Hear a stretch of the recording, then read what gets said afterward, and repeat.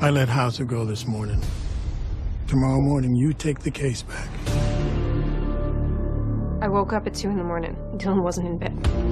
Is there something you're trying to hide? I think I want a lawyer. Yeah, I would too. What the hell's the matter with you? Sit down. I need to tell you something. Did you toss her bike into the river, Deacon? Just leave me alone. No, that's impossible. Get in the fucking car! Jess Wiley asked for Mayor. Says she has information on Ann McMiniman.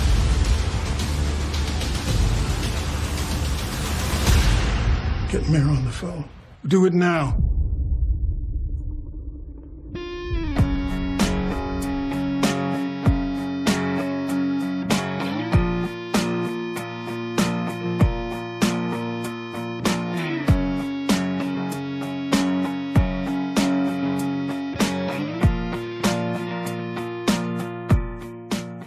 Well, hello, and welcome to Killer Casting. I'm Lisa Zambetti. I'm a casting director in Los Angeles, probably best known for the long-running show CBS's Criminal Minds. And you know what? We actually did a Criminal Minds Beyond Borders, where we had to cast people with accents like Australian and British and French and Italian.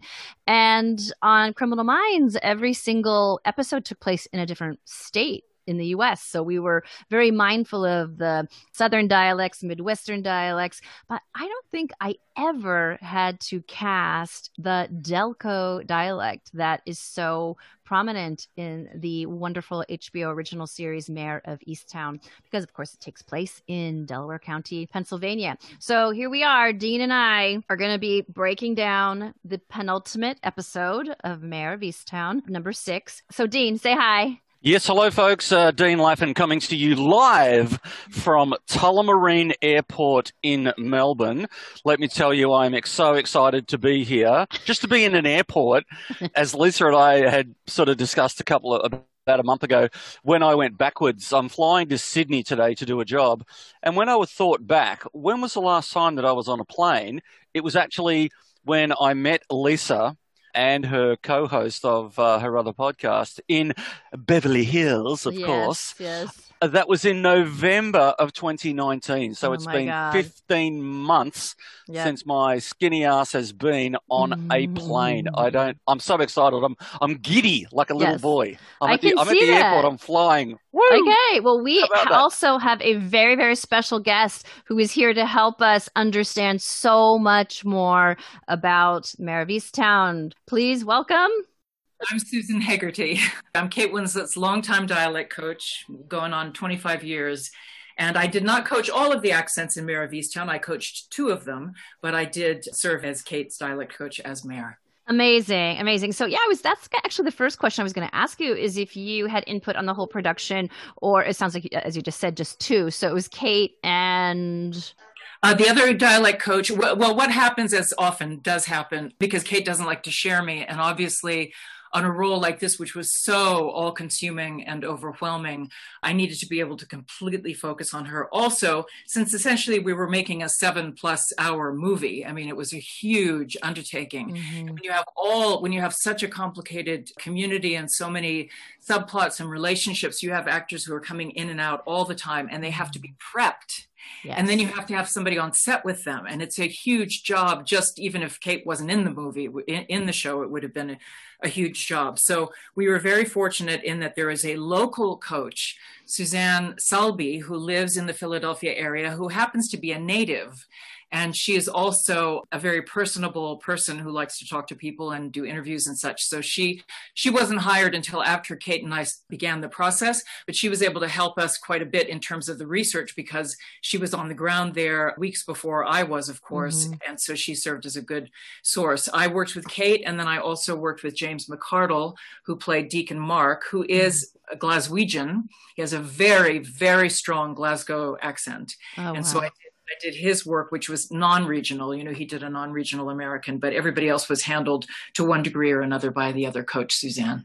Got it. And of course, Kate is only one of a huge pool of actors that you have worked with over the years, and I'm not going to name list all of them, but I would imagine, Susan, when I went to grad school as an actor and we had speech and diction classes, I had to learn the IPA, which is, as some people may or may not know, is the International Phonetic Alphabet. I had to learn all of the symbols for all the sounds, because if you're using the C in cat, it can be K, or it could be like S, like in certain, and you have to learn symbols. Or it could be sh, as in precious. Exactly. And in school, when you learn the IPA, you can plug those symbols in to sort of easily know how a certain region, how they pronounce a word. For example, I say pen, but our good friend Brian, who's not here today, says pin. And if you go to a different part of the US, it might be pan. And if you know the IPA, you can sort of more easily figure that out. But I don't imagine that you and Eric Bana and Kate Winslet sit down and learn the IPA, right? You must have a different method for teaching your clients. Just for the listeners, Lisa, as in I have no idea, what is the IPA? Do you want me to explain that, Lisa? Yeah, please. Yeah, go ahead. The International Phonetic Alphabet was created in the late 19th century. By the way, this is really important for me personally. My disclaimer, I am not a linguist. I'm not a scholar. I'm not a linguist. I'm a theater person. I'm trained as a classical stage actress. And I also trained simultaneously to be a speech teacher for actors. So I was actually teaching speech before I even started working in the theater professionally. And the International Phonetic Alphabet was created by a bunch of white guys in Europe, mostly French and English, towards the end of the 19th century, because English spelling is so crazy. And also spelling of any language, they wanted a way to be able to transcribe it phonetically. And what that means is that one letter represents one sound and one sound only, and every sound has only one letter. So just as Lisa very skillfully demonstrated with the letter C, it can be pronounced at least 3 different ways. And you want to have one letter that represents K, and you want to have one letter that represents S, and you want to have one letter that represents sh, the SH sound. So you couldn't use a C phonetically. So it's a more accurate way of transcribing. However, to answer the rest of your question, Lisa, if you're doing an accent, especially the subtleties of so many modern accents where they're really becoming a little bit more, not that the Delco accent is particularly subtle, but it is more subtle than it was a generation ago. That's for sure. Two generations ago. You don't really have the means. You can use the International Phonetic Alphabet, but it's not going to be accurate. So one of the things that Kate and I do, I've never taken the time to teach her more than 1 or 2 letters that are very useful, because it's a lot of time and there's a limited usefulness when you're doing dialect work. But one thing we talk about a lot, and we specifically did when we were prepping this show, is that I will tell her, because she's English and I'm American, she has different associations with spelling than I do. And so I will give her the sound and we'll discuss it and we'll practice it and we'll work on it. And I'll say, this is the way I would transcribe this word. And she'll say, it doesn't look like that to me. And I say, well, what seems right to you? And she'll try something else. And I say, okay, great, go for that. So in terms of how she marks up her own text, we're constantly kind of negotiating what's going to make sense to her to create the right visual triggers. But it just gets in her ear, and she has a good ear, and she has a photographic memory, and which I kind of do as well. So I relate to that quite a bit. So she has the visual down, but then it's in her head. She's not likely to forget it after that. So right. So Dean, one letter in, if you will, in the IPA, International Phonetic Alphabet, that you might know is the schwa, which, oh wow, this is reaching back into my brain cells, but I think it's an upside down E. Can I ask you where you went to school? I went to the National Theater Conservatory, which is part of the Denver Center for the Performing Arts. And my teacher, I want to shout him out, Gary Logan, who worked in Washington, D.C. for a long time with the theaters there and is now the head of speech and diction at Carnegie Mellon. And Gary was a wonderful, you're going to like, this is a very inside joke. Only Susan will get this. So he studied with Edith Skinner. As you did you. So you may get this joke so Dean, she's a notoriously famous diction teacher. She's just the godmother, notoriously very picky and precise. And he says that one day she just threw down her glasses and said, for the love of God, it's not castle, or castle. It's pronounced castle. Now, only a nerd like me would get the joke, but that story has now become true legend because I originated at ACT, and I've heard about 8 different versions of it. So yeah. Well, Gary, I think, studied at ACT, so that's. She never said anything. Sorry, so this IPA language, Lisa, that you're talking about with an upside down E, is this the stuff that clueless people like me, when you go to the dictionary, yes, or you look online, and it's like you look at this, it says, oh, here's the word, and then there's all these random letters. I go, I don't even know what that is. What the hell does that mean? And it's trying. I get that it's trying to tell me how to pronounce it, but I don't understand it. It's pretty close, IPA? I think. Yeah, I think that's pretty close. Right? Well, again, I think that, Lisa, it was very wise of you to bring up the schwa as the one, because it's the one letter that I actually learned when in grade school. I learned it's an upside down backward E. Edith told us that schwa is an old, archaic German word. I've talked to Germans about it, and they've never heard of it before. It means a rag or a little tatter or a little remnant of something. And English is not unique, but unusual in the world's languages in that it's a language of strong and weak stress. So that both English and German have this little sound. It's just nothing. Yeah. So if you have, like in America, that's the sound that's very, very hard for somebody from another language to learn. And that's why it can be super, super useful, because it affects the rhythm. So if you say America, that's one rhythm. And if you say America, that's a natural rhythm of spoken English, no matter what country you speak English in. Exactly. Wow. Don't you feel your brain is bigger, Dean, after all of that? It's such a pleasure to talk to you, Susan, because so few people can I talk about this with Susan. So, Susan, I can't remember a television or a streaming show that has gotten more attention because of the accents used than in a long time. I can't remember it really taking center stage, at least media-wise.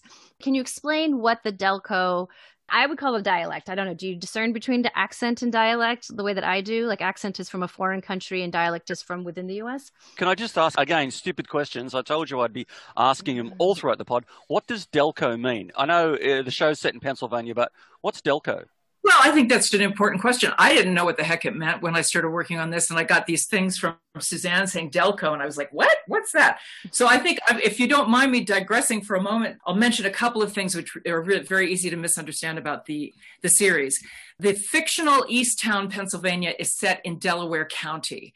And locally in Delaware County, which is a number of suburban communities right outside Philadelphia, they commonly call Delaware County Delco. That's the local name for Delaware County. However, there is a real Easttown, Pennsylvania, which has nothing to do with the series. And Easttown, Pennsylvania, the real Easttown, Pennsylvania is in Chester County, which is right next to or right near Delaware County. And our primary, I think he was our primary law enforcement advisor, there were a number of them, but the chief of police for the real Easttown was Chief Dave, who was working at the Easttown Police Station. I spent a whole afternoon with Kate there, actually. She asked me to go with her when she was learning about the way they operated. But that had absolutely nothing to do with the fictional Easttown, which is really based more on other poorer communities, such as, or a little bit more, let's say working class communities, a little grittier, such as Aston and Drexel Hill, according to Brad Inglesby, the creator who grew up in the region. So anyway, that's the first thing to clarify. But yes, Delco accent just means Delaware County. And again, Lisa, because of your training, you're asking all these great questions. I appreciate that. I'm not a linguist, so I am not precise in the way I use the terminology. But generally speaking, yes, if I were to distinguish, I would say that generally an accent is anything. Everybody has an accent. Sometimes people say, I don't have an accent, or so-and-so doesn't have an accent. Well, that's not true. Every single person has an accent. It just depends on your audience, whether that accent is noticeable or whether you clock it in some way. So the way you speak is your accent. And an accent can be the way somebody speaks anywhere in the world, or any type of cultural background, socioeconomic background, et cetera, et cetera. And a dialect, generally speaking, has more to do with within a country. But a true dialect, as I understand linguistically, is something like Catalan in Spain, which is actually a sub-language. It's not really an accent. But when we're working with actors, we tend to use dialects for any accent. Right. And we tend to call ourselves dialect coaches because there was an old term called a dialogue coach, which could be anything from an accent coach to an acting coach to somebody who just sat in your trailer and ran lines with you. It was very unspecific. So more in the last maybe 30 years or so, we've been calling ourselves dialect coaches. So let's talk about this Delco accent for a second. In my layman's observation, it seems to be very forward in the mouth, particularly on the O, the hoagies and the home. And there's a lot of breath in how forward it is. Am I crazy or am I? No, I think that I tend not always to use terms like forward, which to me are of vocal terms. And I can teach a voice class. I'm a singer, but I'm not really a voice teacher. I'm a speech teacher, an accent teacher, and a person who does text analysis like Shakespeare and interpretation, that sort of thing. So I tend not to use those words because they mean different things to different people. But I will say that the O sound, and this is my other disclaimer as well, I have not done this accent for almost a year and a half. Right. People love to make fun of dialect coaches.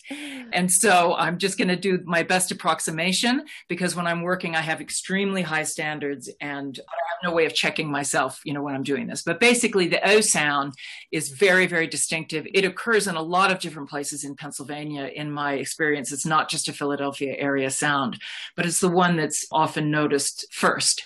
So since this is a sound medium, I can't show you, but basically if you're doing a very neutral O sound, which not that many people in the US do anymore, but you still hear it sometimes in some parts of the country. So if I say, oh, I round my lips and then I round them even more. It's a diphthong, so it's two-part sound, and I say, oh, oh. But if I'm doing something like oh, like Home Alone or Overdose, Kate has that scene in the beginning of the series when she says overdoses, then you start relaxed and then you round. There are lots of dialects that do that, including Kate's own native speech. The British O, the southern half of England does that O, and I'm a native of California, and that's the way I grew up, is saying O. But the way I say O and the way Kate says her British version is, those are different from each other, and they're also different from the Delco O, because that has to do then with the vocal resonance and the kind of energy behind it and all the rest of it. So then you have to just refine it that way. But it's true that this accent is not in the popular culture, and in fact, I've been told that many, I don't know about many, maybe there haven't been that many, but in the past, films that may have been set in the Philadelphia area or in Pennsylvania, they just didn't bother with the accent. And in fact, sometimes they would even say, we'll just do New York. Nobody will know the difference. Right. It's not in the ear of the culture, in the same way that the Northern Midwestern Great Lakes accents, Sure. Minnesota, Wisconsin, Michigan, those weren't really in the popular culture's ear until Fargo. Until the film version of Fargo, even though those are very strong accents that a lot of people speak with. Does Brad still retain a strong accent, the creator? He has almost no accent. He doesn't have the accent. And he doesn't particularly, even though he has a tremendous ear for the dialogue and the rhythms of these people. I mean, he's so brilliant. But he's not particularly tuned into the sounds of the accent. But his wife is from Aston, I believe, and she definitely has it, and her whole family has it. And one of the first things I did was he sent me some candid recordings of his family going about their daily lives so that I could begin to get accustomed to it.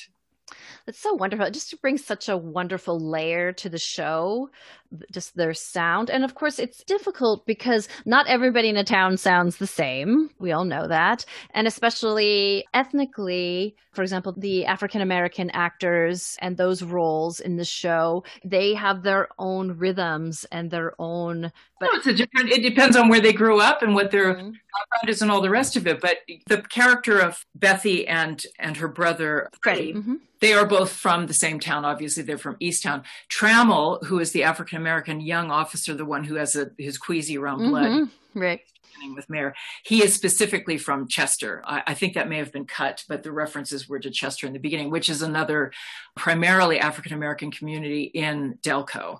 I did actually the prep work because Idris Elba is a client of mine as well, and I did his prep work for Concrete Cowboy, which is out now, which takes place in North Philadelphia in African-American communities. And so we had to do all of that breakdown and all the rest of it. With this, they really can go a lot of different directions because they did grow up in a community that was more predominantly white, most likely mostly Irish, Italian, Catholic, maybe some German in there. But I'm not sure actually what choices that Suzanne made when she was working with them. Right. I wonder how you handled this, Susan. So yesterday I teach a class in auditioning for cops, doctors, those kinds of roles. And there's a young Australian actor, really talented guy who is auditioning with the role of an FBI agent.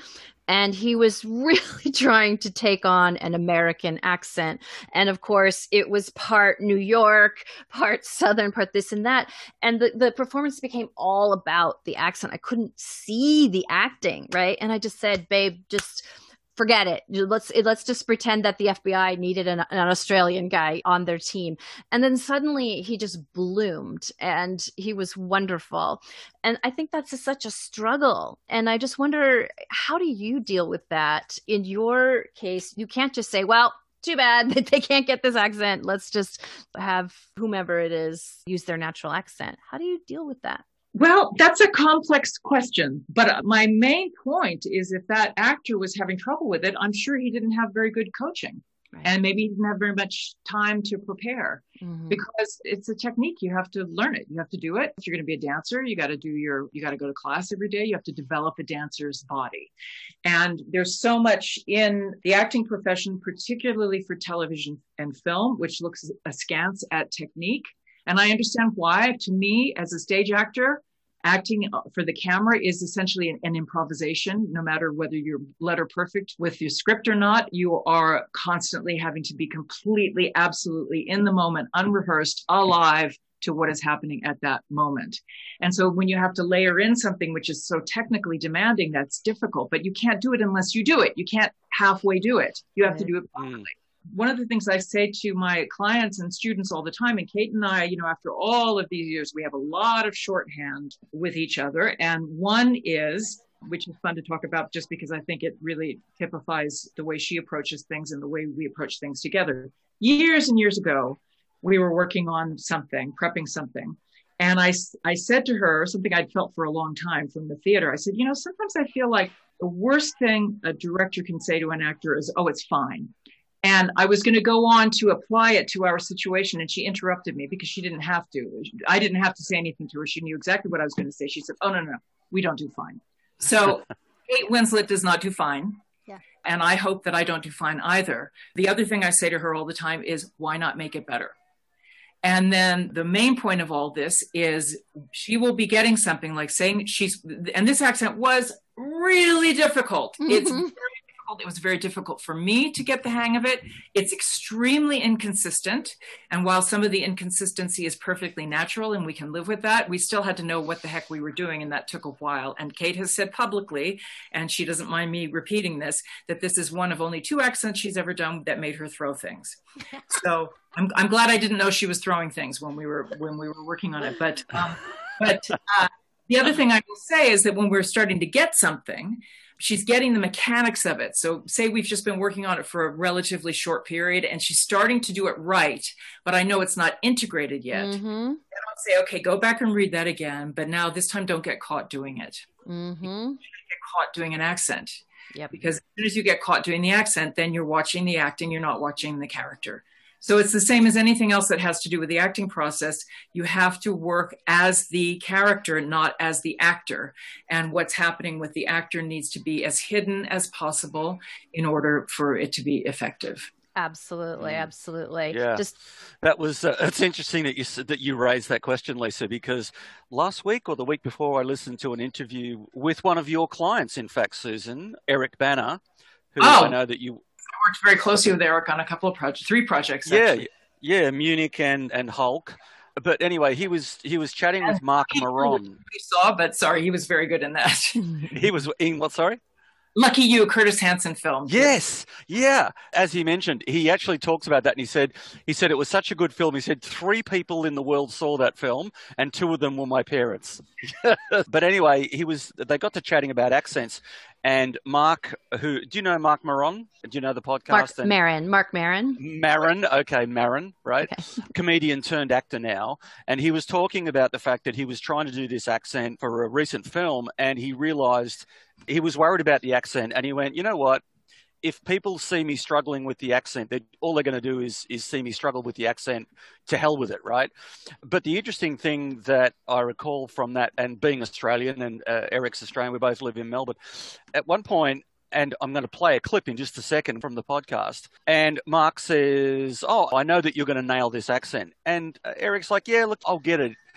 Mark said, you sound like you got a little bit of a chip on your shoulder about having to do American accents all the time.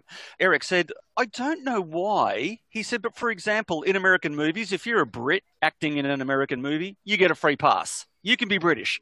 He said, but if you're Australian, you can't be Australian. You've got to be whatever that character is. But he just sort of said, yeah, I don't know why it is. He said, it doesn't really bother me that much. But he said, yeah, I'm a little bit pissed off that every time I work, I've got to be American. I like in America. Why can't I be just an Australian guy who happens to be in the US?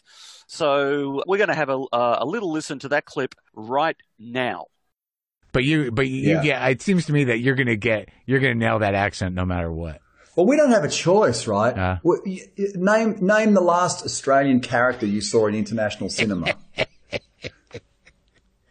It's fucking ridiculous, right? It's like we're everywhere, but we just don't appear in cinema. Yeah. Get the Australian off the set. Have them play someone else. Yeah. But let's not hear that accent anywhere. It's so weird. It's so weird. The British get away with it. British get to play British. Australians never get to play Australian. Well, are you? Never. It sounds like you're upset about it. Maybe you ought to find yourself in Australia. I'm a bit pissed about it. Make no mistake. I've tried to raise this as much as possible because it's like there has to be Australians in stories. Was the last Australian you played Chopper? No, well, The Dry, obviously, but in funny people, I convinced Judd to allow me to be Australian. It's the only time I got to get away with it. And my argument was he will be funnier for being Australian. I will make him more interesting, I promise you, if you let me play him as Australian. Yeah, I remember. That was my pitch. Yeah. And he was definitely better for being Australian. He was more of a maniac because he was Australian. I just have two quick questions before we turn to the actual episode because I'm dying just to get into that. If I had to guess what is the hardest accent to coach, Susan, I would say Welsh. I'm going to go Welsh. And I want to know what has been the most difficult. Well, that's a question I get a lot, and I just refuse to answer it. There really isn't an answer to it because it really depends on what your ear is accustomed to. When I was saying earlier that people aren't accustomed just in the general culture to hearing the Delco accent, for instance. They're not accustomed, Americans are not accustomed to hearing Welsh. There are some that are certainly notoriously difficult to do, such as New Orleans or certain types of Boston accents. I mean, those can be very difficult, but it also depends on the actor. It really depends on whether the actor has a good ear, if they're trained, how flexible they are. Sometimes it depends on how old they are. It's very hard to do accents the older you get. So I don't think that's quite answerable, but there are some that Americans are just used to knowing that they need to have some familiarity with, and then there are other ones that they have no frame of reference, so they have to start from scratch with. Right. Susan, can I ask you, like you being American, do you coach in other languages? And if so, how do you coach, say, an American actor to speak Australian in an Australian accent, or any actor to speak, say, speaking English, but with a Spanish accent? Can you do that? And what's the process? How do you absorb that in a way that you can then regurgitate it to teach somebody how that should happen? What's the mechanics of that? Well, again, that's kind of a long I'm very happy to answer that question, but I just want to warn you, it's going to take me a minute to explain. Basically, what I do, people say, well, do you specialize in an accent? And of course, there are thousands and thousands of different accents all over the world. You'd never work if you specialized in anything. What I specialize in is the actor's relationship to the English language. So in that regard, I can do any accent in the world, as long as I have some primary sources and a little bit of time to do the work on it. Now, if you're talking about an English-speaking actor who is going to do another English-based accent, in other words, if you've got an American actor who's doing Australian, then absolutely I am qualified to do that in terms of the basics. But if you're doing a film, in the theater, I would just do it. But if you're doing a film, then I would say, look, I can do some prep with you on that, but you really need to get an Australian coach. Because if you're doing an Australian accent for an Australian audience, you have to have all of the subtleties, because an accent is not just about sounds. We talked about changing the O sound or getting to the O sound. It has to do with rhythm and it has to do with melody. It has to do with stress patterns. It has to do with the relationship between stress patterns and thought and intention of the actor, the character in the scene. It has to do with melody. It has to do with relationship between the characters, inflections, all that kind of stuff.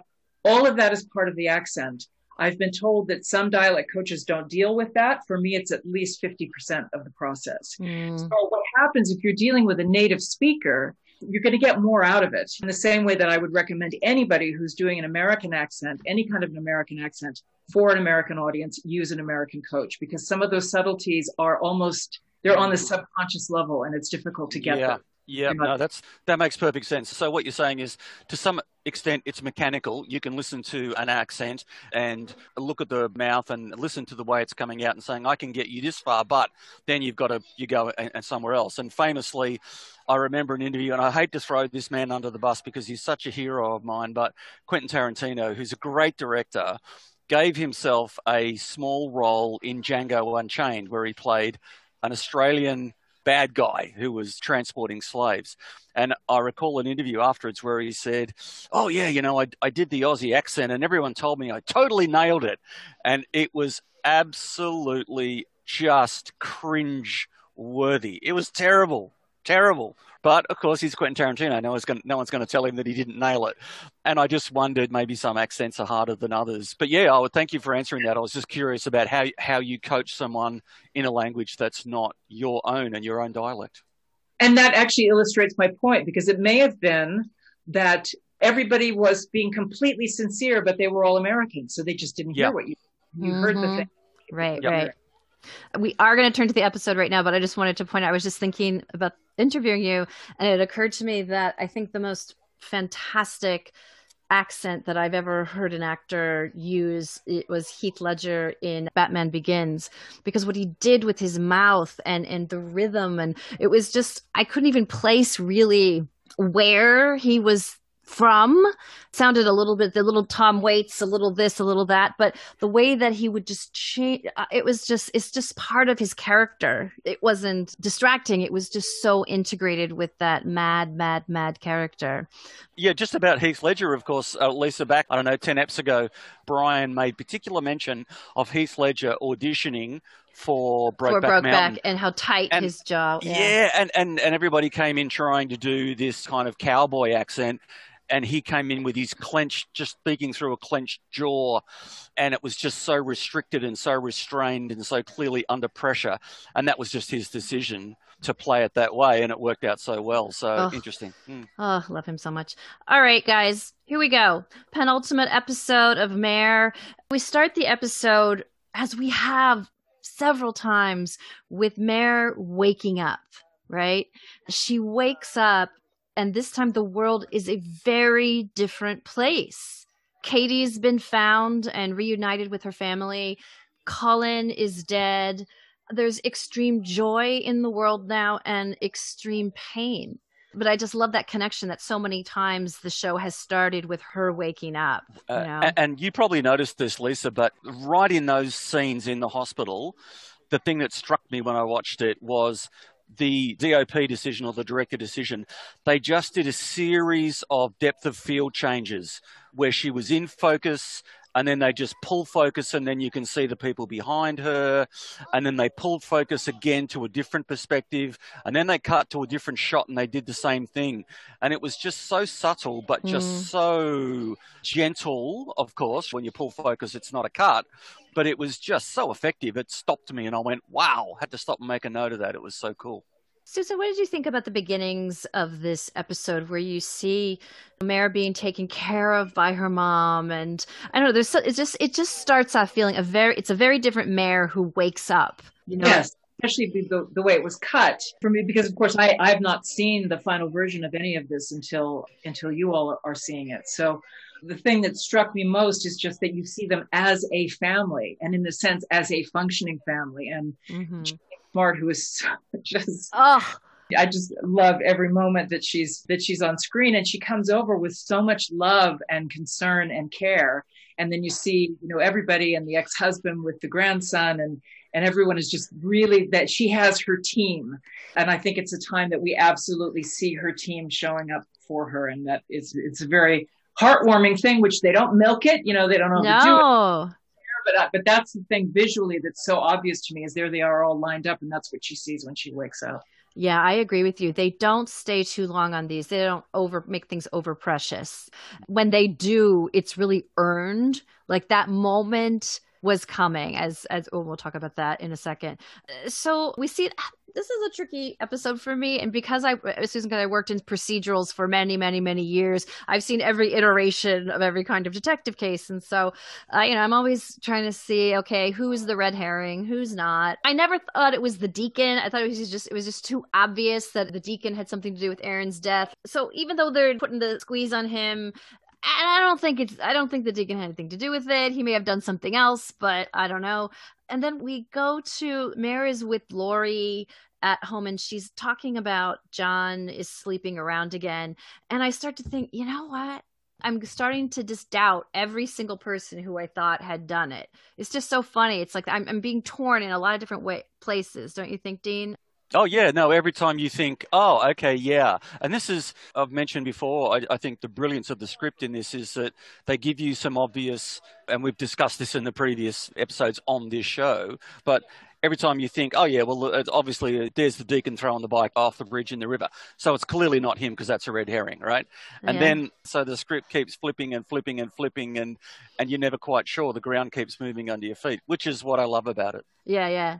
Sorry, if it's any comfort to you when we were shooting, because initially I was issued the first two scripts, and then it wasn't long after that I was issued most of them, I think up to episode 5. But Kate was tormenting me constantly by saying, who do you think it is? Who do you think it is? Who do you think it is? Well, I think I have figured it out, and I'll tell you at the end of this. But Susan, what did you think of this scene where Mare, she sees the news coverage of Zabel's death and honoring him, and she cannot help herself. She has the urge to go to his mother's house and is on her porch, and the wonderful actress Deb Headwell opens that door, and they have this scene. I thought it was just an extraordinary performance by Deb Headwell, and I have cast literally hundreds of grieving mothers, but her rage and her dignity, just thought the moment between them was incredible. Do you have any insights about it? No, I don't have any comments about it, except that I agree with you in that I remember when we were shooting, we did all of Deb's scenes in one night shoot, very late night. And I remember thinking that she was a heavyweight, really good. And it was a really shocking and powerful moment between them, I thought. And that thing of like, well, what does Mare do now? She did it. She can't take it back. Yeah. That's right. He's dead. And of course, the irony was, if you think back to the previous episode, the last words that she said to him, Lisa, do you remember as he was leaving to get in the car with Mare? Oh, no. His mother's last words to him were, just be careful. Oh. And he said, I've been careful my whole life, Mum. Look where it got me. His choice. And that was the last thing she said, and that was it. So then when Mare turns up, this is not going to go well, and of course, she gets slapped. I think not once but twice, doesn't she? Yeah. It's once, and then it's 3 times. Yeah, multiple. She's got a lot of anger in her. And the thing that struck me, okay, so there was that scene, and then immediately Mare goes home, and for the first time, not the first time ever in the series, but she goes home and she cries and sobs with her mother, which it's another step in Mare being sort of humanized, right? Because up until then, Lisa, the tenderest moment, I think, in the whole series was when her and Laurie were on the park bench talking and she laid her head on Laurie's shoulder. Yeah. And that was as tender as you saw Mare in the entire series. And now she's gone back to her mum and she's just totally surrendered. And I thought that was a really important point.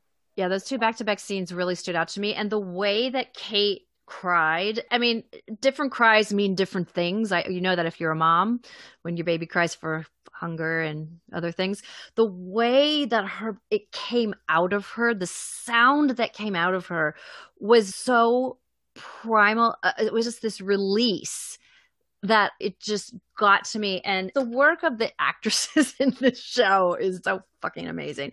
It's these mothers. You have Deb Headwell as Zabel's mom, and then you have Jean Smart, and then of course Mare is a mom, and these mothers who are in such agony It's just, I can't get enough. I don't know. Susan, anything before we move on? No, just to say that I've been watching Kate work for many, many, many, many, many, many years. Yes. And in very close quarters. And we determined some years ago I've spent more time alone with her than anyone that she's not married to or related to. Just because of, when you're working 16 hours a day, et cetera, et cetera. But she dug deep for this show. Yeah, I can. Day after day. Absolutely. Absolutely. The one, and you don't have to respond to this at all because it's a tiny bit of a criticism, but they introduce Gordon Clapp comes in as the patriarch or the father of John and Bill. And I'm like, I was very confused as to why he's only showing up now. He's such a great character actor. And just something about it pinged me like, this feels weird.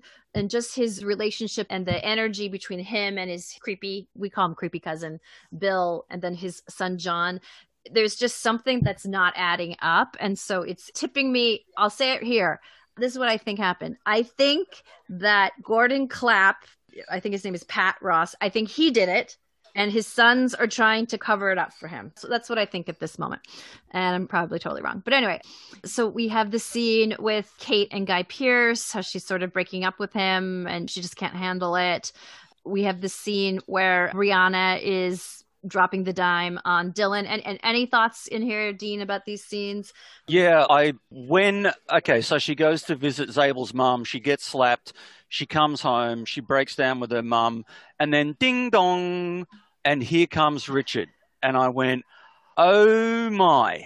And then she confesses to him about how, the other night when I ditched on you, it wasn't because I was busy or whatever. I had a date with Colin and so on and so on. And I just keep coming back. I just couldn't help myself but trying, as I was watching this particular ep, trying to work out what was the significance of the title of this episode. So what is the greatest, which is the greatest betrayal? You can look this up on our Facebook and our Twitters, people, as to what this thing's called. And I'm looking for what the betrayal is. And so I'm wondering if this was it. Is it, at her most vulnerable, here he comes. He wasn't in the last episode. And she's opening up and she's becoming human and she's sort of being a normal person. Is this it? And at one point I went, no, it's definitely him. It's definitely Richard. You think it's Richard? You think it's Richard? No, I did it in that scene. I was like, oh, that's it. Yeah, it's got to be him, right? Well, the title of the episode is "Sore Must Be the Storm," isn't it? Right. Sore must be the storm. Susan, would you know what that's from at all? No, actually, I was just noting because I pulled out my script just in case I had to refer to it, and so I was looking at that again as well as having just watched it. And I don't remember, I've registered most of the titles in the past, but I don't remember really thinking about that when we were shooting. So it's a poetic term, which means bringing the most hurt and most pain to a character in that poetic story. And then when you think about it, you go, well, she's been through so much. What else could there be? But that's what it means. So if you just Google the title, it'll tell you that. But then what that means, I don't know.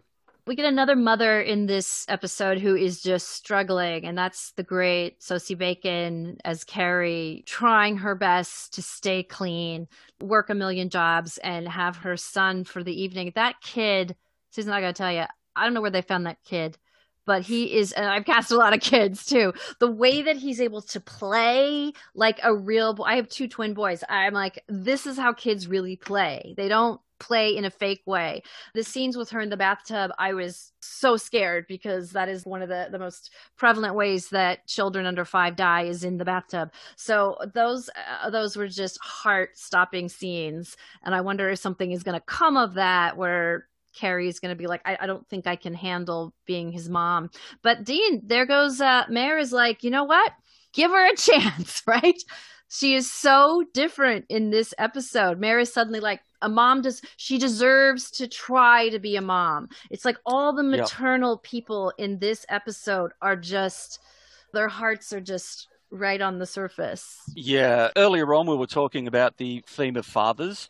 And sort of there's the fatherly links down the chain from Mare's father to Dylan being a bad father, you know, to DJ and all his fatherly links. But as the story's developed, it's really more, I think, about the mothers. And it's just endlessly fascinating to see how this stuff plays out. And I can't wait to find out. Yeah. Just going to speed through the end. So Mare figures out that there is something rotten in the state of Ross and this camp they went to and all this stuff is pointing in the direction of the creepy cousin Bill, and he seems to confess to his brother. But I went and I watched back the scene over and over again, and if you really look at the dialogue, and we're coming into the middle of their conversation, and his brother John is going, I have to hear you say it, say the words.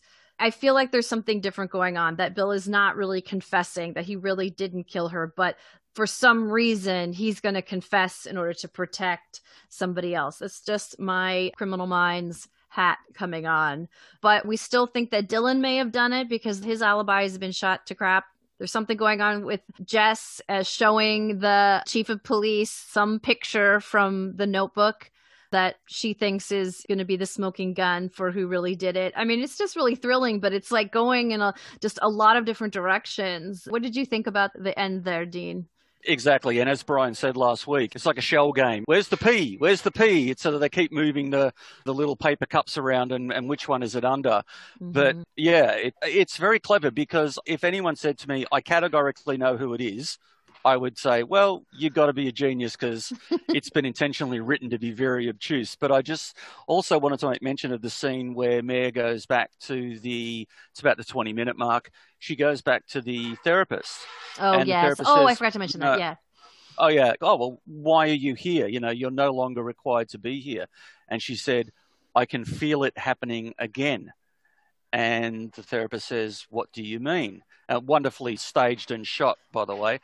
And she said, I just feel like I'm not good enough. And it just broke my heart. As we've said, she's carrying such a load throughout this entire series. As a human being, as a mother, lost her father, about to lose DJ, lost her son, couldn't find the missing girls. But at least she's proactively, and this goes to your earlier point too about her breaking down with her mum and having a sob, she's realizing that she just can't keep going the way that she's going because it's not sustainable. Susan, what did you think of the scene with the therapist and then they cut to the flashback? It's a really interesting cut that they do of the flashback of her going and finding her son who had ended his life. Any thoughts about that? I just thought the performance was incredible in the flashback, but the way that they did it was very interesting. They still have her VO over it, and it's kind of a slow motion flashback. Any thoughts about that? It's horrendous, and it's very beautiful. I mean, what was originally shot was more involved than that. It was more elaborate, and I thought they did a great job of cutting it down. But, you know, I wasn't on set for the entire shoot, but most of what we've talked about, I was on set for, and I remember that night was just very painful even to listen to. I refused to watch the monitor, but I did listen to it because that's my job. But originally there were lines and such that were involved in that. But I thought they did a beautiful job of weaving that into the therapy session. Yeah. During that, when they flash back to her finding him in the attic, and she's just devastated, and so are you as a viewer. And I'm glad that Siobhan on the floor sobbing, and as she runs past. Yeah. I'm glad they didn't show more. You don't need to see more of that scene. Well, that's about it. The only other thing I would say is that the ballistics guy from the FBI tells Mare and the chief that it's an old-timey gun that's shot, and it's probably an ex-cop's, or it looks like it was a cop's gun. That's why I also think it's Gordon Clapp, because I bet that maybe I don't know. I think it's Gordon Clapp. I'm going to go Gordon Clapp, Dean, as the ultimate puppet master and all this. But anyway, Susan, anything else you want to tell us about anything that's occurred to you or how this experience has been working on, or I guess you said it was like a year ago that you worked on it, but now that it's all popping up all over the place, working on Mare of Easttown? No, it's just that, you know, I have tremendous admiration for Brad Inglesby, the creator and writer, who is the nicest man in the world. And it was a wonderful group of people. And Kate is utterly dedicated to everything she does. She doesn't play, as they say. She doesn't mess around, but she really was so devoted to this. It meant quite a bit to her. And I'm just really gratified that it's not only turned out really well, but that people are loving it. Absolutely. She's stunning in it. Yeah. In my work, I fly totally under the radar, and it's better for people not to know about it. But at the same time, it's nice to have these discussions. So just before we go, Susan, I have one last request to ask of you. And this relates to one of our listeners who goes by the name of @Cass_33 on Twitter. First of all, I have to give her a big shout out because she was absorbing all of our eps on Mare and tweeted to me saying, well, I just listened to 23, 24, then 26. Where's 25?